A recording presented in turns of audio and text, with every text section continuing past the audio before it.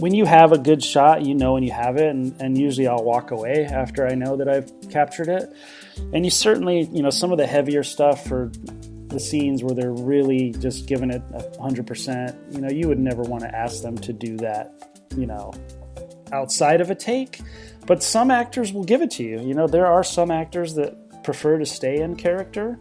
And so if you have a good relationship with them and for some reason you can't get a specific shot during a take, they might give it to you afterwards, Hello and welcome back to the Viewfinders Photography Podcast.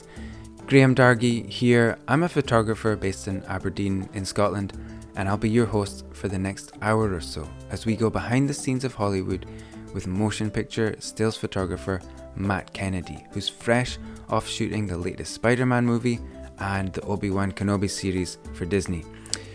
Matt gives such an interesting insight into the movie business from a photographer's perspective. So if you're into that kind of thing, then stick around and I will introduce Matt shortly. Well, how have you been? Wherever you are, I hope you and your family are safe and well. First off, I want to acknowledge the huge response to the previous episode with George Steinmetz. Whoa, it's been the most downloaded episode of the show by far, so thanks to everyone who checked out the episode. Thanks to George for being a phenomenal guest, and if you're new to the podcast via that episode, welcome. It's great to have you along, and I hope you find plenty of inspiration in future and previous episodes of the show. Well, it's the first episode I've published for a few weeks.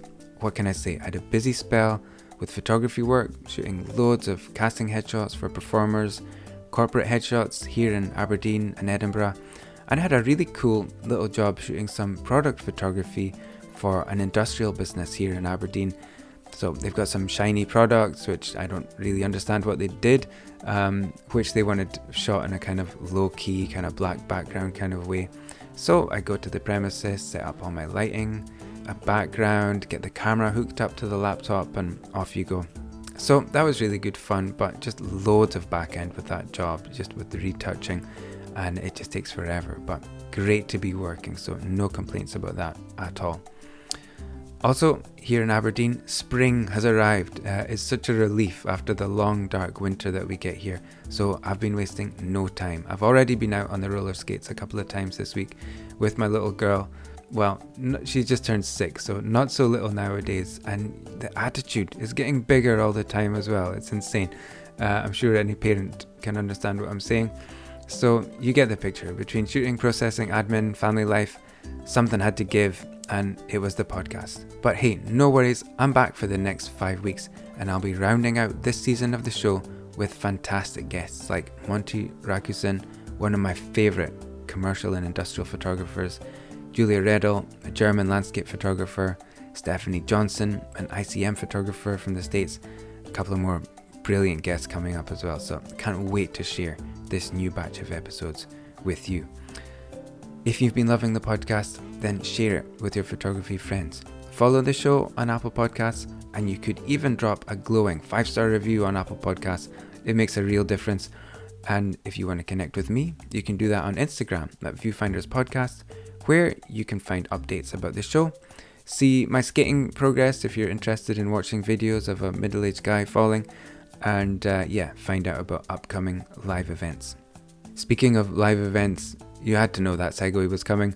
I want you to know about Viewfinders Live. Viewfinders Live is a series of live online events which I host, featuring some of my favourite guests from the podcast. You can join me and an audience from around the world on Zoom, where my guest gives a behind-the-scenes look at their photography. You can ask them anything in the live Q&A, and you might even win in the exclusive prize draw. Hosting Viewfinders Live has become one of my favourite things to do. It's fun, informative. Honestly, it's a bit nerve-wracking from my point of view, but it allows you to get up close with some brilliant photographers in the company of other Viewfinders listeners, without even leaving your home. The next event features ICM seascape photographer Shona Perkins on Thursday, the 31st of March 2022, and I've got more events in the pipeline. By supporting the event, you'll not only take your photography to new heights, but you'll also be making it possible for me to keep producing new episodes of the show. As a podcast listener, you can save 10% on your ticket using the code VF10. That's capital V, capital F, 10. So go to viewfinderslive.com, use the code VF10, and I'll see you at the next event. Okay, on with the show. This week my guest is Matt Kennedy, a motion picture stills photographer from California. I've always wanted to have a motion picture still photographer on the show, and there's nobody better at this than Matt. Matt's worked on movies including Spider-Man: No Way Home, Black Panther, Fast and Furious 8, as well as the new Obi-Wan Kenobi series for Disney, Star Trek Picard, and many more movies that you've probably seen. Matt has been nominated for several International Cinematographers Guild Awards. In 2018, he was invited to join the prestigious Society of Motion Picture Still Photographers, and some of his photographs from Black Panther are displayed in the Smithsonian National Museum of African American History and Culture. We talk about how Matt first got into the movie business, how he became a unit stills photographer, what it was like working on the latest Spider-Man film, which went on to become one of the biggest of all time, and some of the experiences he's had along the way. I love movies, and I love any behind-the-scenes documentaries, so talking to Matt was so interesting to me, and I really enjoyed flying through all of this stuff with him. So I hope you enjoy this too. Here's my conversation with Matt Kennedy. Matt, welcome to the show. How are you? I'm good. Thanks for having me. Yeah, you're welcome. I'm so excited to talk to you today. And where are you based? I am based in Southern California. I live in a small town called Seal Beach, California, which is about half an hour south of Los Angeles. So we're closer to Long Beach, which probably more people know of than Seal Beach. Okay, yeah, I've heard of Long Beach for sure. So I read in your bio that you were photographing skateboarding and surfing. So yes. Is that the kind of thing you're into? That is the kind of thing I'm into. Certainly throughout my childhood, grew up skateboarding, surfing, the whole Southern California lifestyle. And photography was always kind of in the background. My mom was a hobby photographer, so she did a lot of landscapes and portraits and things like that. So, and so I think there reached a point when I realized I was never going to be a professional skateboarder, and the next best thing was just taking photos of all my friends, and that was kind of where my love of photography started. Okay, and so I don't skateboard too much today. I'm 50, but I still surf. I surf with my son. My son is a big skateboarder surfer, so we like to do that together. So I still do it a little bit. That's awesome. And so did you grab your mom's camera and then go take shots of your friends, or how did that go? Yeah, pretty much. There was always a camera or two lying around. So, if I could buy film, I would go get, her camera and use it whenever I can. And then it got to a point where, she just gave me one, and that was kind of my camera. So. And so for your mom with landscape work, is it Yosemite and things like that around there? No, she kind of wherever we were at. My mom actually passed away when I was younger, but when she passed away, she was in Alaska. So she lived in Alaska, and she did a lot of pretty amazing landscape photography, up there, mountains and sunsets and everything. Really beautiful. It's kind of hard not to take a good picture in Alaska. It's so, photogenic up there. And so did you learn anything from your mom at all, photography-wise, or was just you were doing different things?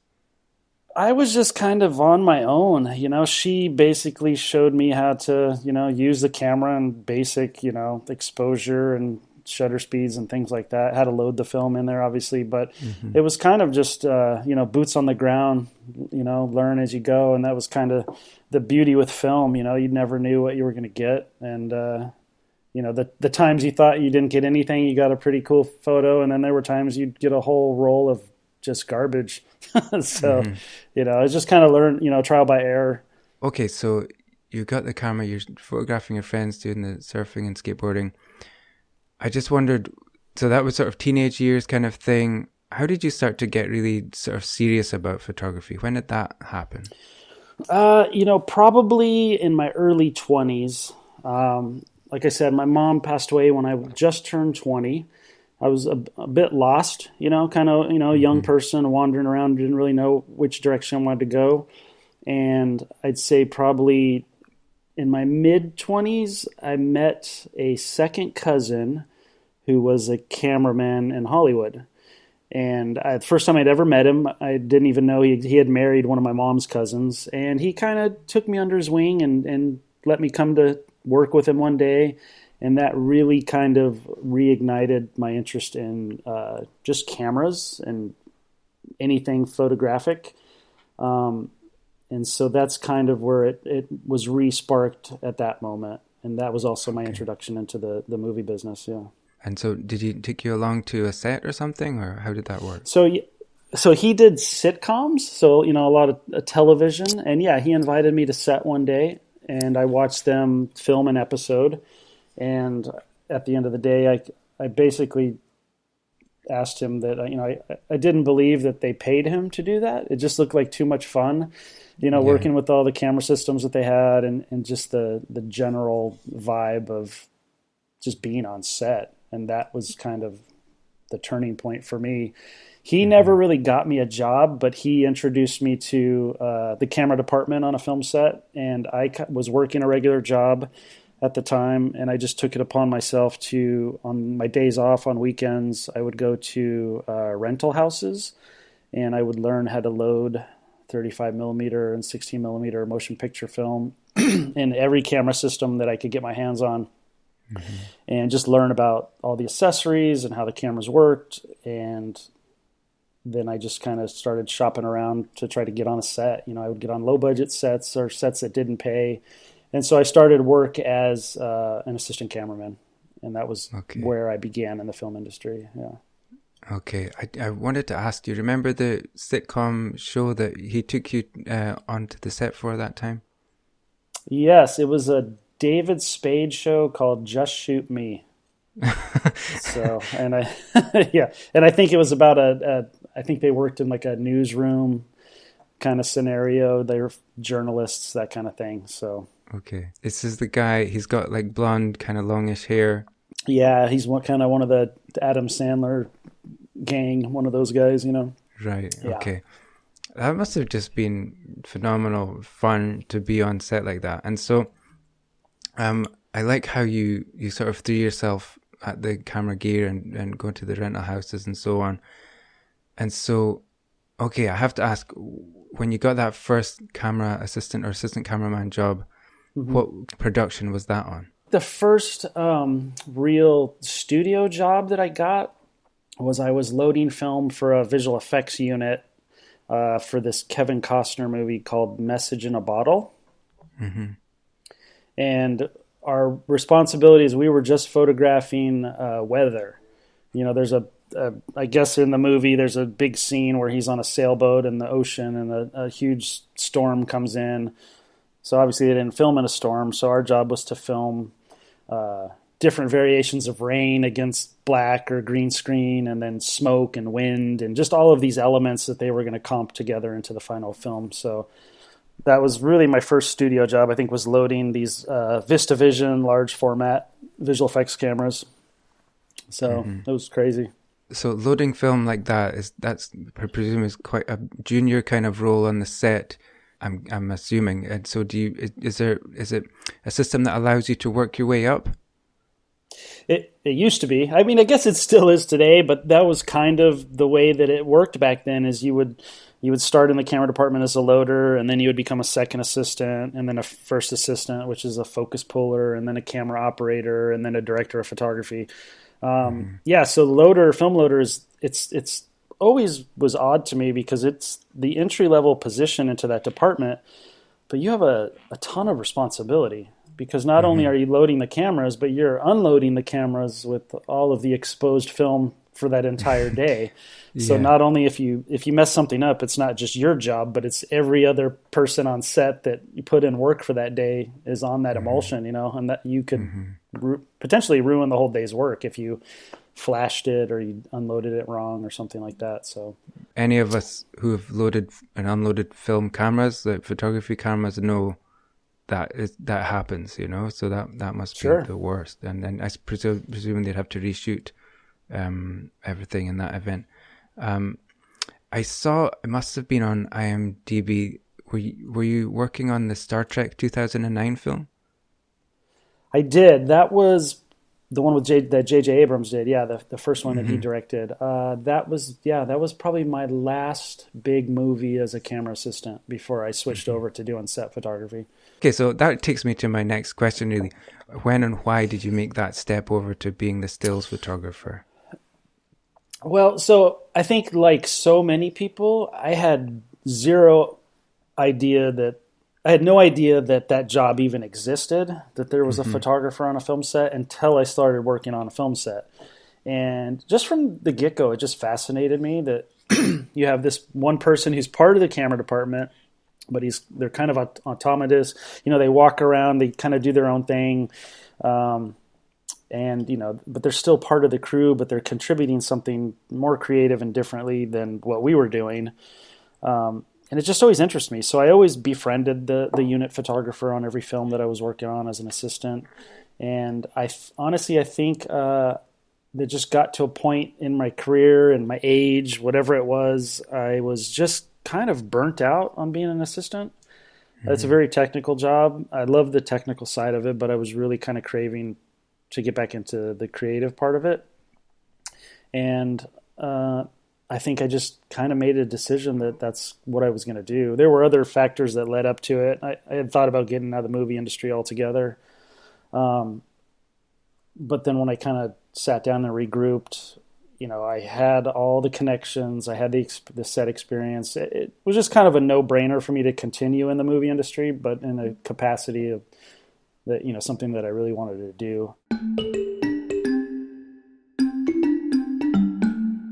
Let me ask you then, the role of a stills photographer, a unit stills photographer, to me, looking at your work, it seems like quite a varied role, with some sort of documentary stuff. There's some studio elements to it, studio photography, and I'd like to touch on both of those things. But, well, let me ask you to put it in your words. Maybe you can talk about what the role typically involves on a big movie, like sort of big movie you've just done, like the recent Spider-Man movie. What kind of expectation is on you as the photographer on that set?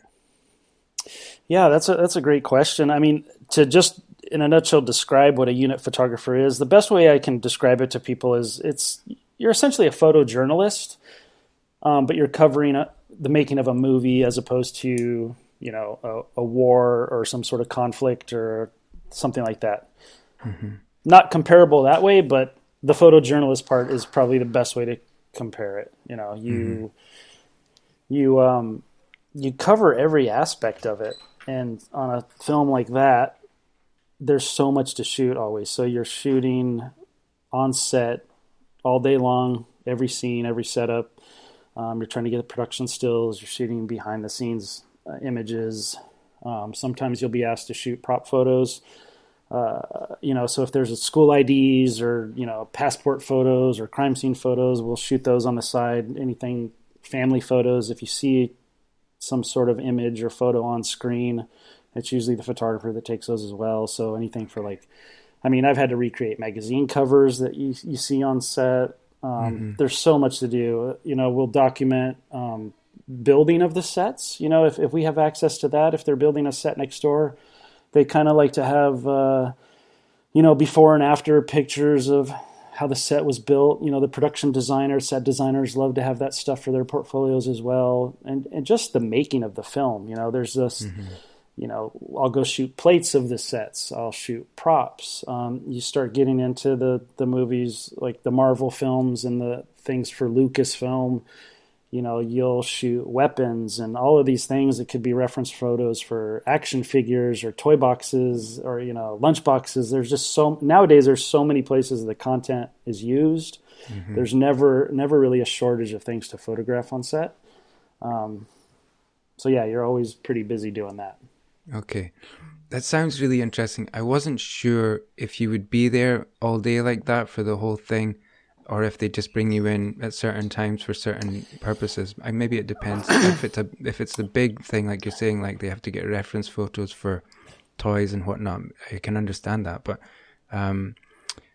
okay, so would you have a specific brief per day, or are you just what the overall brief is and you kind of go at it?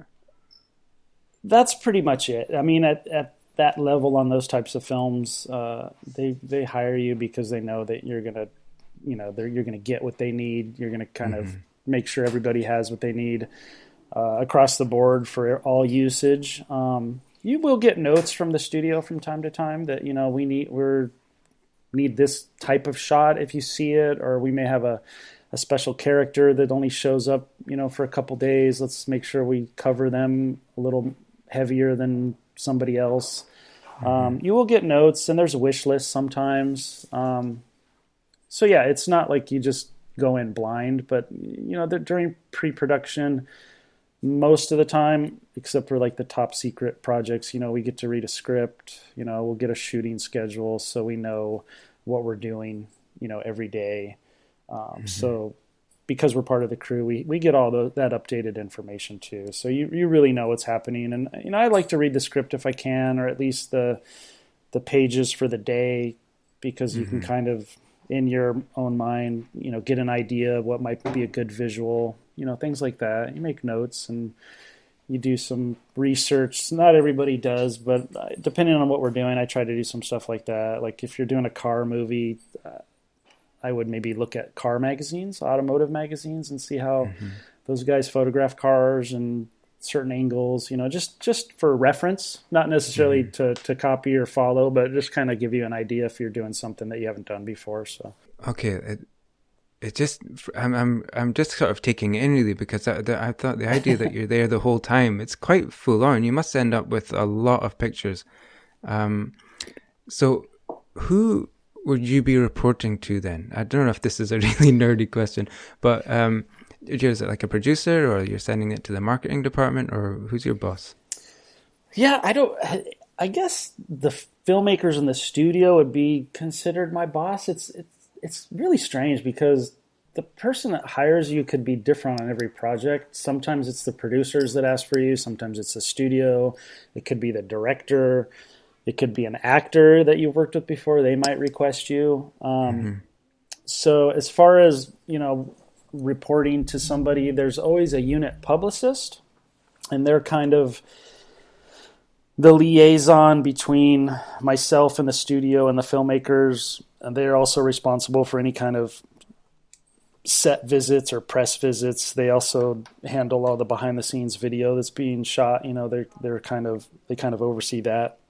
That would be probably the closest person that I would do any kind of reporting to. Every studio has photo editors, so usually a photo editor is assigned to the film as well. So that's kind of my go-to person at the studio. But then you'll get requests, or you'll have to deal with the publicity and marketing departments at the studios. They may have requests. If we end up doing a poster shoot for the film, that's something that's separate from the unit photography. So that would be more like a studio environment on a separate day, a separate budget. That's usually when I would deal with the marketing publicity team, and then they would have, art directors or, an ad agency that they're working with. So there's a lot of other people involved in that end of it. But on the day-to-day, it's usually, I'm just kind of on my own. I turn in my coverage to the laboratory. We have a lab still. We still have digital still labs. So usually the content, I'll put everything on a hard drive every week. I'll turn in a hard drive every week of the images for the week. They will upload that to their server, and nowadays it's all kind of digital online proof sheets that talent and filmmakers can look at, images to approve and kill. The studios have access to the lab as well. And that's kind of where everybody pulls from. So I shoot it, I give it to the lab, gives access to everybody else. So, and that's kind of how they see what I'm doing. So this is so fascinating to me. I come from Aberdeen in Scotland. It's the farthest place from the movie industry. So this is all really, I'm learning so much here. And I was wondering, when you're photographing and they're shooting a scene, they're actually shooting a scene right then, I'm thinking if it was me, I would be wanting to stay back, stay out of the way, and I'd be worried about if what I'm doing was interfering with the sound recording. Do you know what I mean? On the movie, is there any problems with that, or any issues when they're actually shooting a scene? Are you allowed to photograph that, or how does that go? No, we're 100% allowed to photograph the scene unless it's an issue with an actor. And you will run into an actor once in a while that will kind of throw out, you're distracting, whatever. You really just kind of have to read the room and build a relationship with every actor. For the most part, they're all pretty good. They know it's part of the job. As far as the sound, we used to shoot, when everybody was using DSLRs, we would shoot in these things called sound blimps. So they're housings that suppress the noise. You could still hear it a little bit. The microphones are pretty sensitive on a film set, the gear that they're using. But with mirrorless nowadays, there's zero sound. So you can, shoot away all you want during a take. And that's my preference. And most of my, fellow unit photographers that I'm friends with, you get the best stuff during the scenes, during the takes. That's when, the full emotion or the action is there, that captures the best images. But sometimes in between the takes too, when they're resting or they're kind of in another space, sometimes those are some great images as well. You just really have to be alert and pay attention, all day long, because you never know when those great images are going to come. Yeah. So you really just have to pay attention. There's just on what you said there about capturing the best sort of moments from the actors. One of the pictures that really jumped out at me was there's some shots of, I think it's Janelle Monáe for Antebellum. And she's her emotion that she's portraying there seems so raw. I haven't seen the movie, but it seems really, really intense. And so I guess that's the kind of ideal that you can pick that up, because maybe the actors, I don't know if they can just keep doing that again and again to bring that emotion out. Yeah, I mean, you certainly, and Janelle was great, by the way, and just fantastic to be around, and she's just very, very great with everybody, very gracious, and letting everybody do what they needed to do. And, when you have a good shot, when you have it, and usually I'll walk away after I know that I've captured it. And you certainly, some of the heavier stuff for the scenes where they're really just giving it 100%, you would never want to ask them to do that, outside of a take. But some actors will give it to you. There are some actors that prefer to stay in character. And so if you have a good relationship with them and for some reason you can't get a specific shot during a take, they might give it to you afterwards, They might do a little setup with you, but they're all different, and every project's different, every scenario is different. So you just really kind of have to, play it by ear. Let me move on to asking you touched on it earlier, but about the studio shooting. So if you have to do, I was going to ask if you do that as things are going, or if it's a separate day, if you have to shoot for the movie posters, because it's a different kind of thing than photojournalism, like you described for the other on-set work. So I guess, I don't know, is there like a day when everybody comes in, or can you talk through the sort of studio element of that? That varies on every project too, and we don't always get to do them as unit photographers. Okay. Sometimes the studios will bring in, these heavy-hitting advertising guys that will, they'll get their own team, and it'll just be kind of their own thing going on while we're shooting the movie. But then when we do get asked to do them, sometimes we'll do them on a production day while we're filming, because the cast members that they want in the poster might only be working that day, so they'll go on set and do their scene, and then they'll come to me, in a studio setup somewhere close by, and we'll knock out their coverage for the poster. But yeah, when I get asked to do them, it's usually, a sound stage or somewhere close to where production is shooting. It could be on the same day, it could be on a weekend. It really kind of just depends on, actor availability, who's around, who do they want in the poster. It's different on every job. I mean, I did it for Spider-Man, and I believe we did that on a day off. It was a production day off, but we had the entire cast in town. Right. So, we did a pre-light day, and then we got everybody to come in on a shoot day, and then we just kind of knocked it out and shot everybody. Because with that, well, probably any movie, I guess, they have to be in the costume, but the costume is really relevant, I suppose, in a movie like Spider-Man. Yeah, so there's so many factors, depending on what costume they want them in. They could have multiple costumes, for a project. we may shoot them in every costume that they have because they don't know what will end up in the poster. There's just a lot of elements, but everybody has to be there. If they carry weapons or props, the prop team has to be there, hair and makeup, costumes, everybody. I've done poster shoots where we've had special effects technicians and stunt people because we've had to hang people from a wire for a shoot or something like that. It really just depends on what you're doing.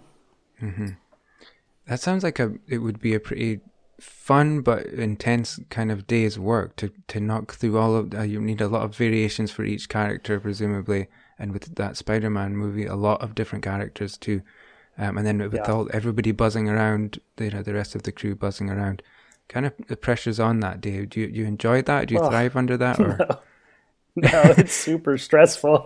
I'll be 100% honest. I am my most comfortable on set, where I can kind of just, do my thing.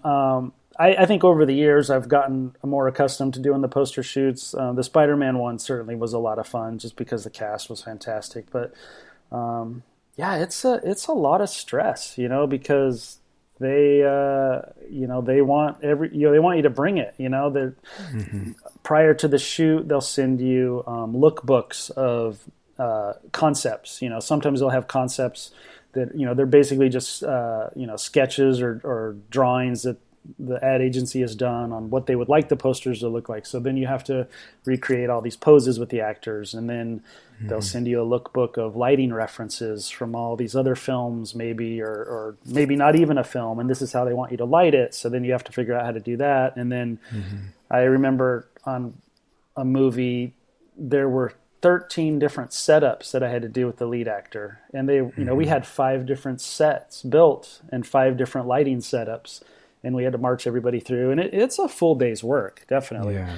And there's a lot of people watching, and I think Spider-Man was it was a lot of fun, but it was I felt like there was a lot more writing on it because it was the third film. I don't know. Have you seen it or? I haven't seen it, but I know it's okay. Well, I won't tell you who.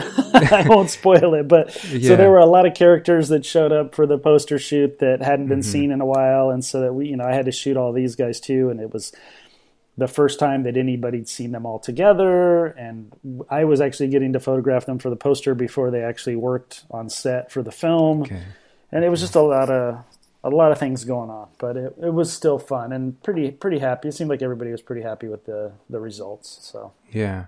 So do you in that event? Sorry to get geeky, but are you shooting tethered into a computer? Maybe is there somebody on hand to say, yeah, that's okay. Yeah, that's okay. No, absolutely. Yeah, usually I'll have at least 2 assistants that help move strobes around and grip gear and things like that. But also we'll have a Digitech. Yeah, so we're tethered in, and they'll have multiple monitors going because, like I said, on that particular job, we had like really high to-do people from the marketing team at Sony and Marvel there, with Marvel Security. We had, the producers and the director of the film, and then obviously all the talent is kind of watching as we're shooting too. So yeah, there's a lot of moving parts.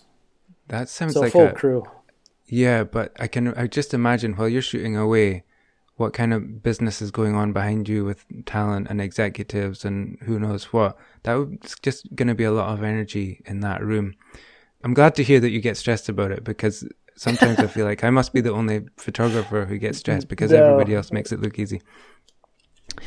Okay, let me ask you about a couple of projects in particular, and maybe you can just give me any sort of takeaways from it. I was keen to ask you about Star Trek 2009, and we've done that, but I noticed as well that you'd worked on Star Trek Picard, which I was a big fan of. And so any sort of memories from that? Was that a good experience to be part of? It was, and I didn't do the whole thing, so I did the pilot for the show, so the first episode that aired. And funny enough, the sound mixer was the same, who's a friend of mine, is a gentleman by the name of Peter Devlin. He was the sound mixer on the Star Trek movies as well. And, we were kind of just talking, and he said, the producers from the movie are doing this pilot called Picard. You should try to do it. and I just kind of reached out to the studio that was doing it, and they're like, "Oh yeah, we didn't think you were available. We'd love to have you do it." So I shot the pilot. It was great. Patrick Stewart's wonderful, just a legend. But yeah, so that part, it was fun.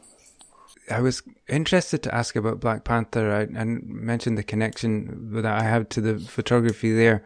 Sure. But it was, obviously it's a great movie, but it seemed like a big deal, at the time. Was there a sense, or do you get a sense of that? I was wondering with Spider-Man as well. I guess this is the biggest movie, Spider-Man, at the moment in the world. There must be a sense around a production like that when they kind of know it's going to be something special. Do you find an extra buzz around those big productions? Yeah, definitely. I mean, Black Panther for sure. It just felt so different than any other Marvel movie. We kind of all knew that this was going to be, I guess we could say it was going to be special, but I don't think anybody realized how much of an impact it was going to have on everyone, though. Mm-hmm. I think it just kind of hit at the right time politically and socially. That's what people needed. That's what people wanted to see. And, it was a fun movie. So, we definitely had a sense while we were doing that.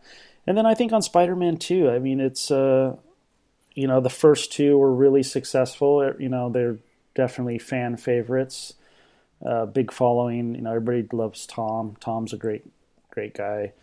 And, I think, just because of who was in it and what we were filming, I think everybody knew it was going to be pretty good. But once again, I don't think everybody knew how hard it was going to hit. I mean, it's still kind of just crushing everything right now. So, they're going to be popular and successful. I just don't think you always know at what level. The other one I have to ask about, I have a 5-year-old daughter, and she's such a big fan of Will Smith. And I was just putting her to bed before I came on the call. And I was saying, Daddy's calling this guy who works in movies. And she's like, does he know Will Smith? And I was like, yeah, I think he does know Will Smith. So I had to ask you on behalf of my daughter how it was to work with Will Smith. Will was great. He's just a nice man. Just really great with the crew and just everyone. Just genuinely a nice guy. I honestly wish I could work with him more. And, who's to say I won't? I don't think he's going anywhere. So if the opportunity ever came up, I would definitely jump at it. He was great. And that was a really hard movie that we did. I think it was just hard on everybody, the crew, the cast. Will's wonderful. Yeah, okay. It's Aladdin that she knows him from, and so, okay, yeah. So we've seen that and heard that a lot of in our house.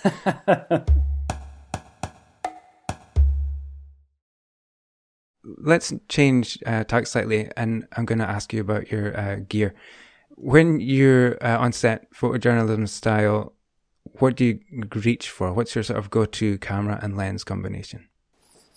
So I have always been a Canon shooter. So currently I'm using the Canon R5s and R6s with RF lenses. And my go-to lenses, I always have two bodies on me.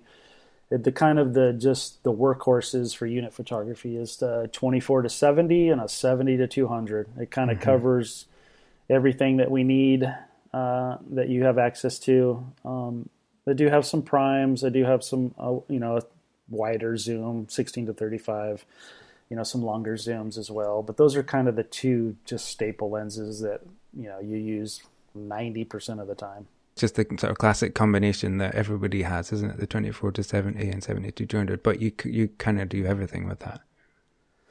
Yeah, and the zooms are, they're fast, and just the cameras themselves, I don't feel like I really need primes for much. I'll pull out primes if I'm doing portraits or something interesting like that. But shooting on set, it's always the zooms it's just the way to go, because if you have to adjust, on the fly because something comes into your shot, or you're not tight enough, or you're not wide enough, then you can just, take it on the barrel, a couple millimeters here or there.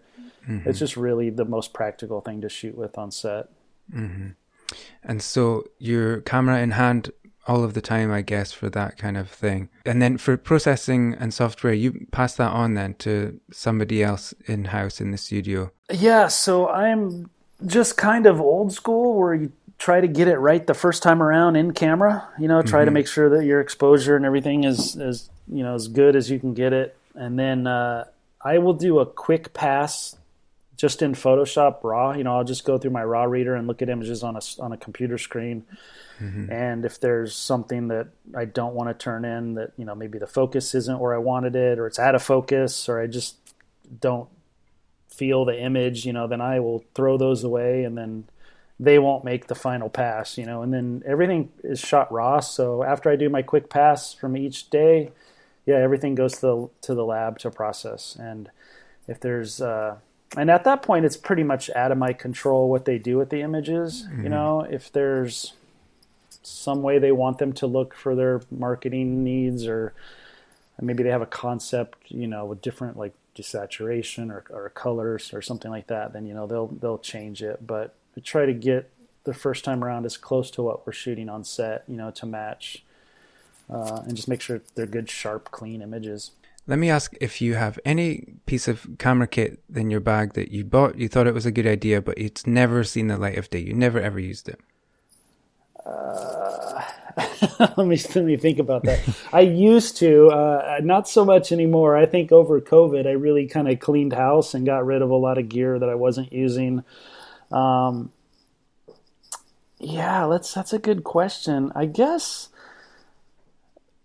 I used to have a 600 millimeter that I used every once in a while, but that was just a really expensive lens, and I got rid of that.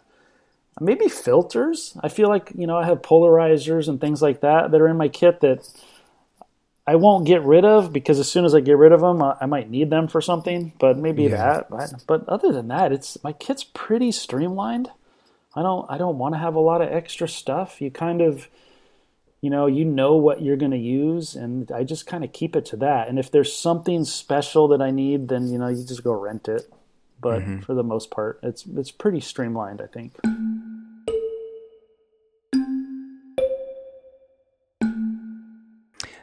Okay, let's move on to a round called double exposure, okay? And this is where I'm going to ask you about a particular photograph, which I'm really interested to know the story about, and then I'll throw it back to you to tell me about one of your favorite pictures or some picture that has a great story behind it. So there's a couple that I really was interested to ask you about, actually. And you kind of mentioned it earlier. There's the Time magazine shot of George W. Bush, but it's... what's the actor again? Sam Rockwell? Oh, Sam Rockwell, yeah. Yeah, and I saw that you'd had to recreate this Time magazine cover. And then one of my guests recently was Gregory Heisler, and he's one of my favorite photographers. And I was like, isn't that a Gregory Heisler shot? And I couldn't find it, but I'm pretty sure, looking at the style of it, I'm pretty sure it was. And I just thought it was kind of a weird connection of dots to talk to you, who's had to recreate one of his pictures, when I just spoke to him. Sure. Not long ago, but I was interested in that shot, and also another shot from that movie. I think the movie is Vice, where I think it's one of the female actors is photographed in a really old-fashioned kind of style. And I wanted to ask about the Heisler shot, if it is Heisler. Hopefully it is. If it's not, somebody else might be unhappy for us saying that, but I kind of feel like it was. And also having to shoot that old-fashioned looking picture of the other actor, which looked like it might have been a fun shoot to be part of. Can you talk about any of that stuff for me? Yeah, so the George W. Bush, the Time magazine, that's one of those things that I was talking about before, where there's a scene where I believe Christian Bale, who plays Dick Cheney, is in Bush's waiting room to see him, and there's the issue of Time magazine on the coffee table. And they wanted, obviously Sam Rockwell's version of Bush on that cover, and it's something that I don't even remember if you even see it in the film, but it's just kind of one of those little minute details.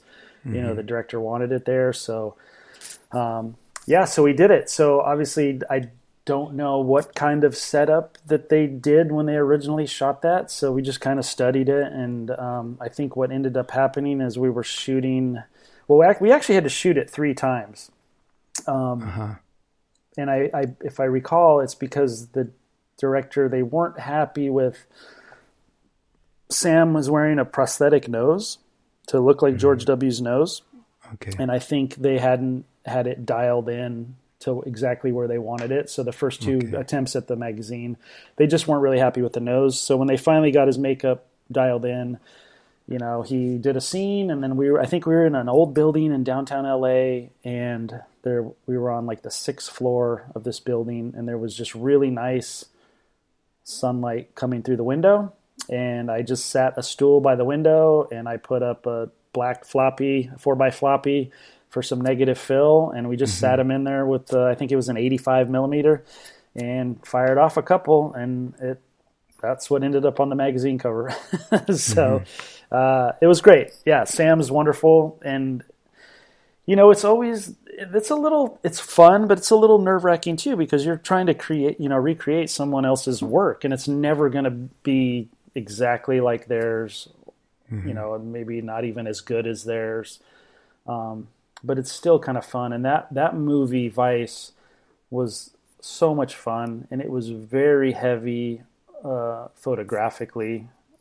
So many photos to shoot that were real-life existing photos. I had to shoot portraits of every member of the White House staff for multiple time periods that Cheney was in the White House.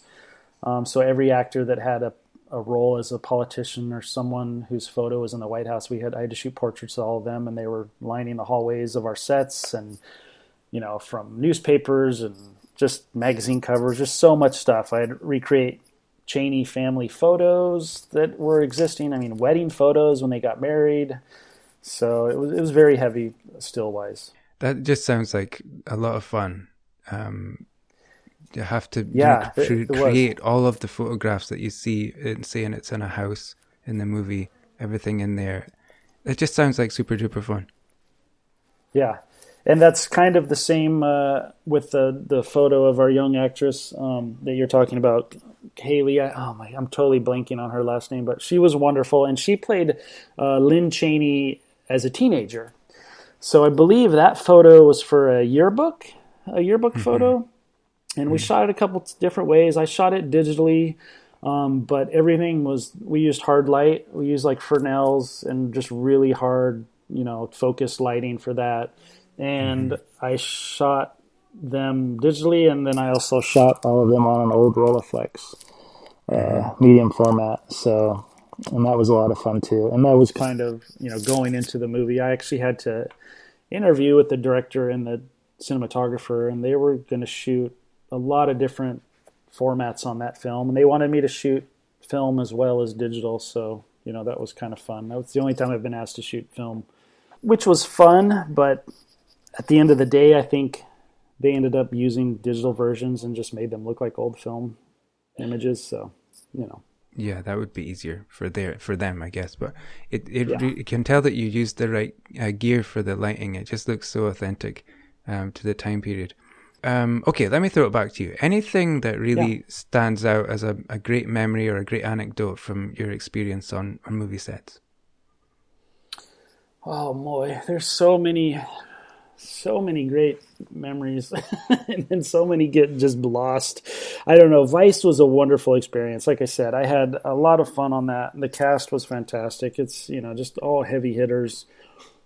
Christian Bale is certainly top 5 favorite actors to work with. He's just a joy, and just really giving as far as what I needed to do with him photography wise. And I think one of my favorite images from that film, it may be on my Instagram, it's a behind the scenes image of him as a younger Cheney, and it just shows like multiple hands kind of coming into frame to fix his makeup or his costume or his hair. And I don't know, I just really like that image. It just kind of stands out as, you know, it really does kind of take a village to make a movie, and just to show how many hands are on an actor at a time, you know, adjusting things. It just seemed like a really fun photo to me. I'll put a link to that picture in the show notes and the other ones that we spoke about.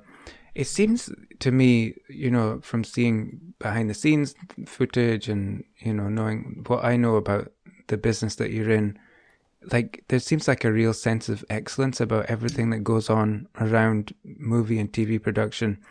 and like everything's been done to a really, really high standard with the best people, best equipment, and so on. Have you found that, and how does that rub off on you as a professional in terms of bringing your best to work every day?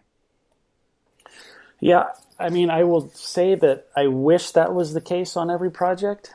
But yeah, and especially the jobs at the higher level, like the Marvel projects and, those types of things, you just want to do your best. I mean, everybody that is there is the best at what they do, the top of their game. And I think just being surrounded by people that are really good at what they do just rubs off on you unintentionally. It's just you're surrounded by it. So yeah, I think you just really, you want to do really good and excel at your job as well. You just, it's such a collaborative effort. And when you see all these other people really just bringing it, I think it just brings out the best in everybody.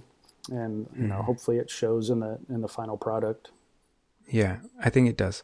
Okay, last round. Okay, this is a quick fire round called Motor Drive. And so I've just got a few quick questions. Okay, you ready? I think so, yeah.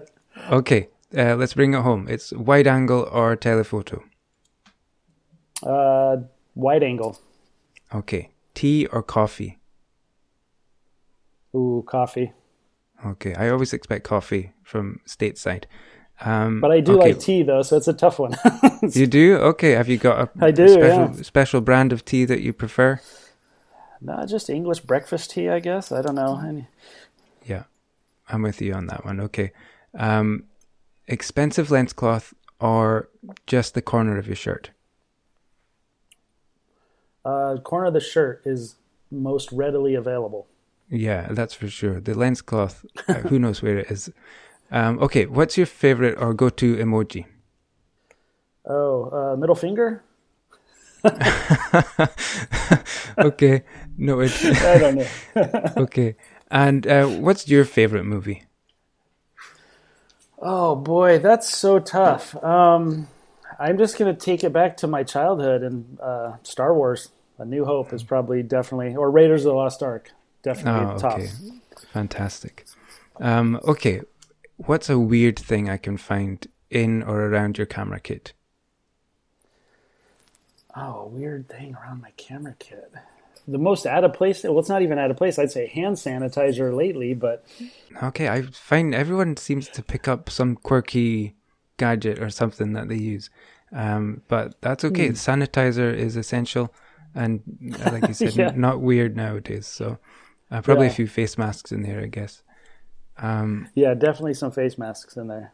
Name a photographer we should all know, whether from your side of the industry or just an overall photography hero.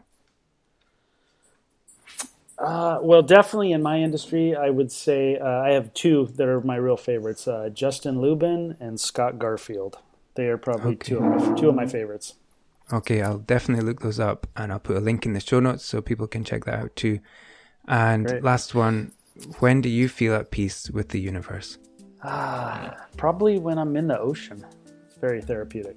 Yeah, I don't think you want to be in the sea that's near our house in the North Sea, but I guess the California Ocean is a much nicer place to be. It's definitely not as cold. Matt, I'm so grateful for your time today. I've learned so much. It's really exciting for me to get an insight into the movie business through the eyes of a photographer. I'm super, super grateful. Oh, it was my pleasure. Thanks for having me. Thanks for listening. Follow Matt on Instagram and check out his website to see some of his amazing body of work, from documentary stuff to the movie posters we spoke about. Just phenomenal work. Remember, you can use the code VF10 to save money on your ticket for the next Viewfinders Live event. And if you like this episode, then check out my conversations with Gregory Heisler and Tim Clayton. That's it. Take care, stay safe, I'll see you soon.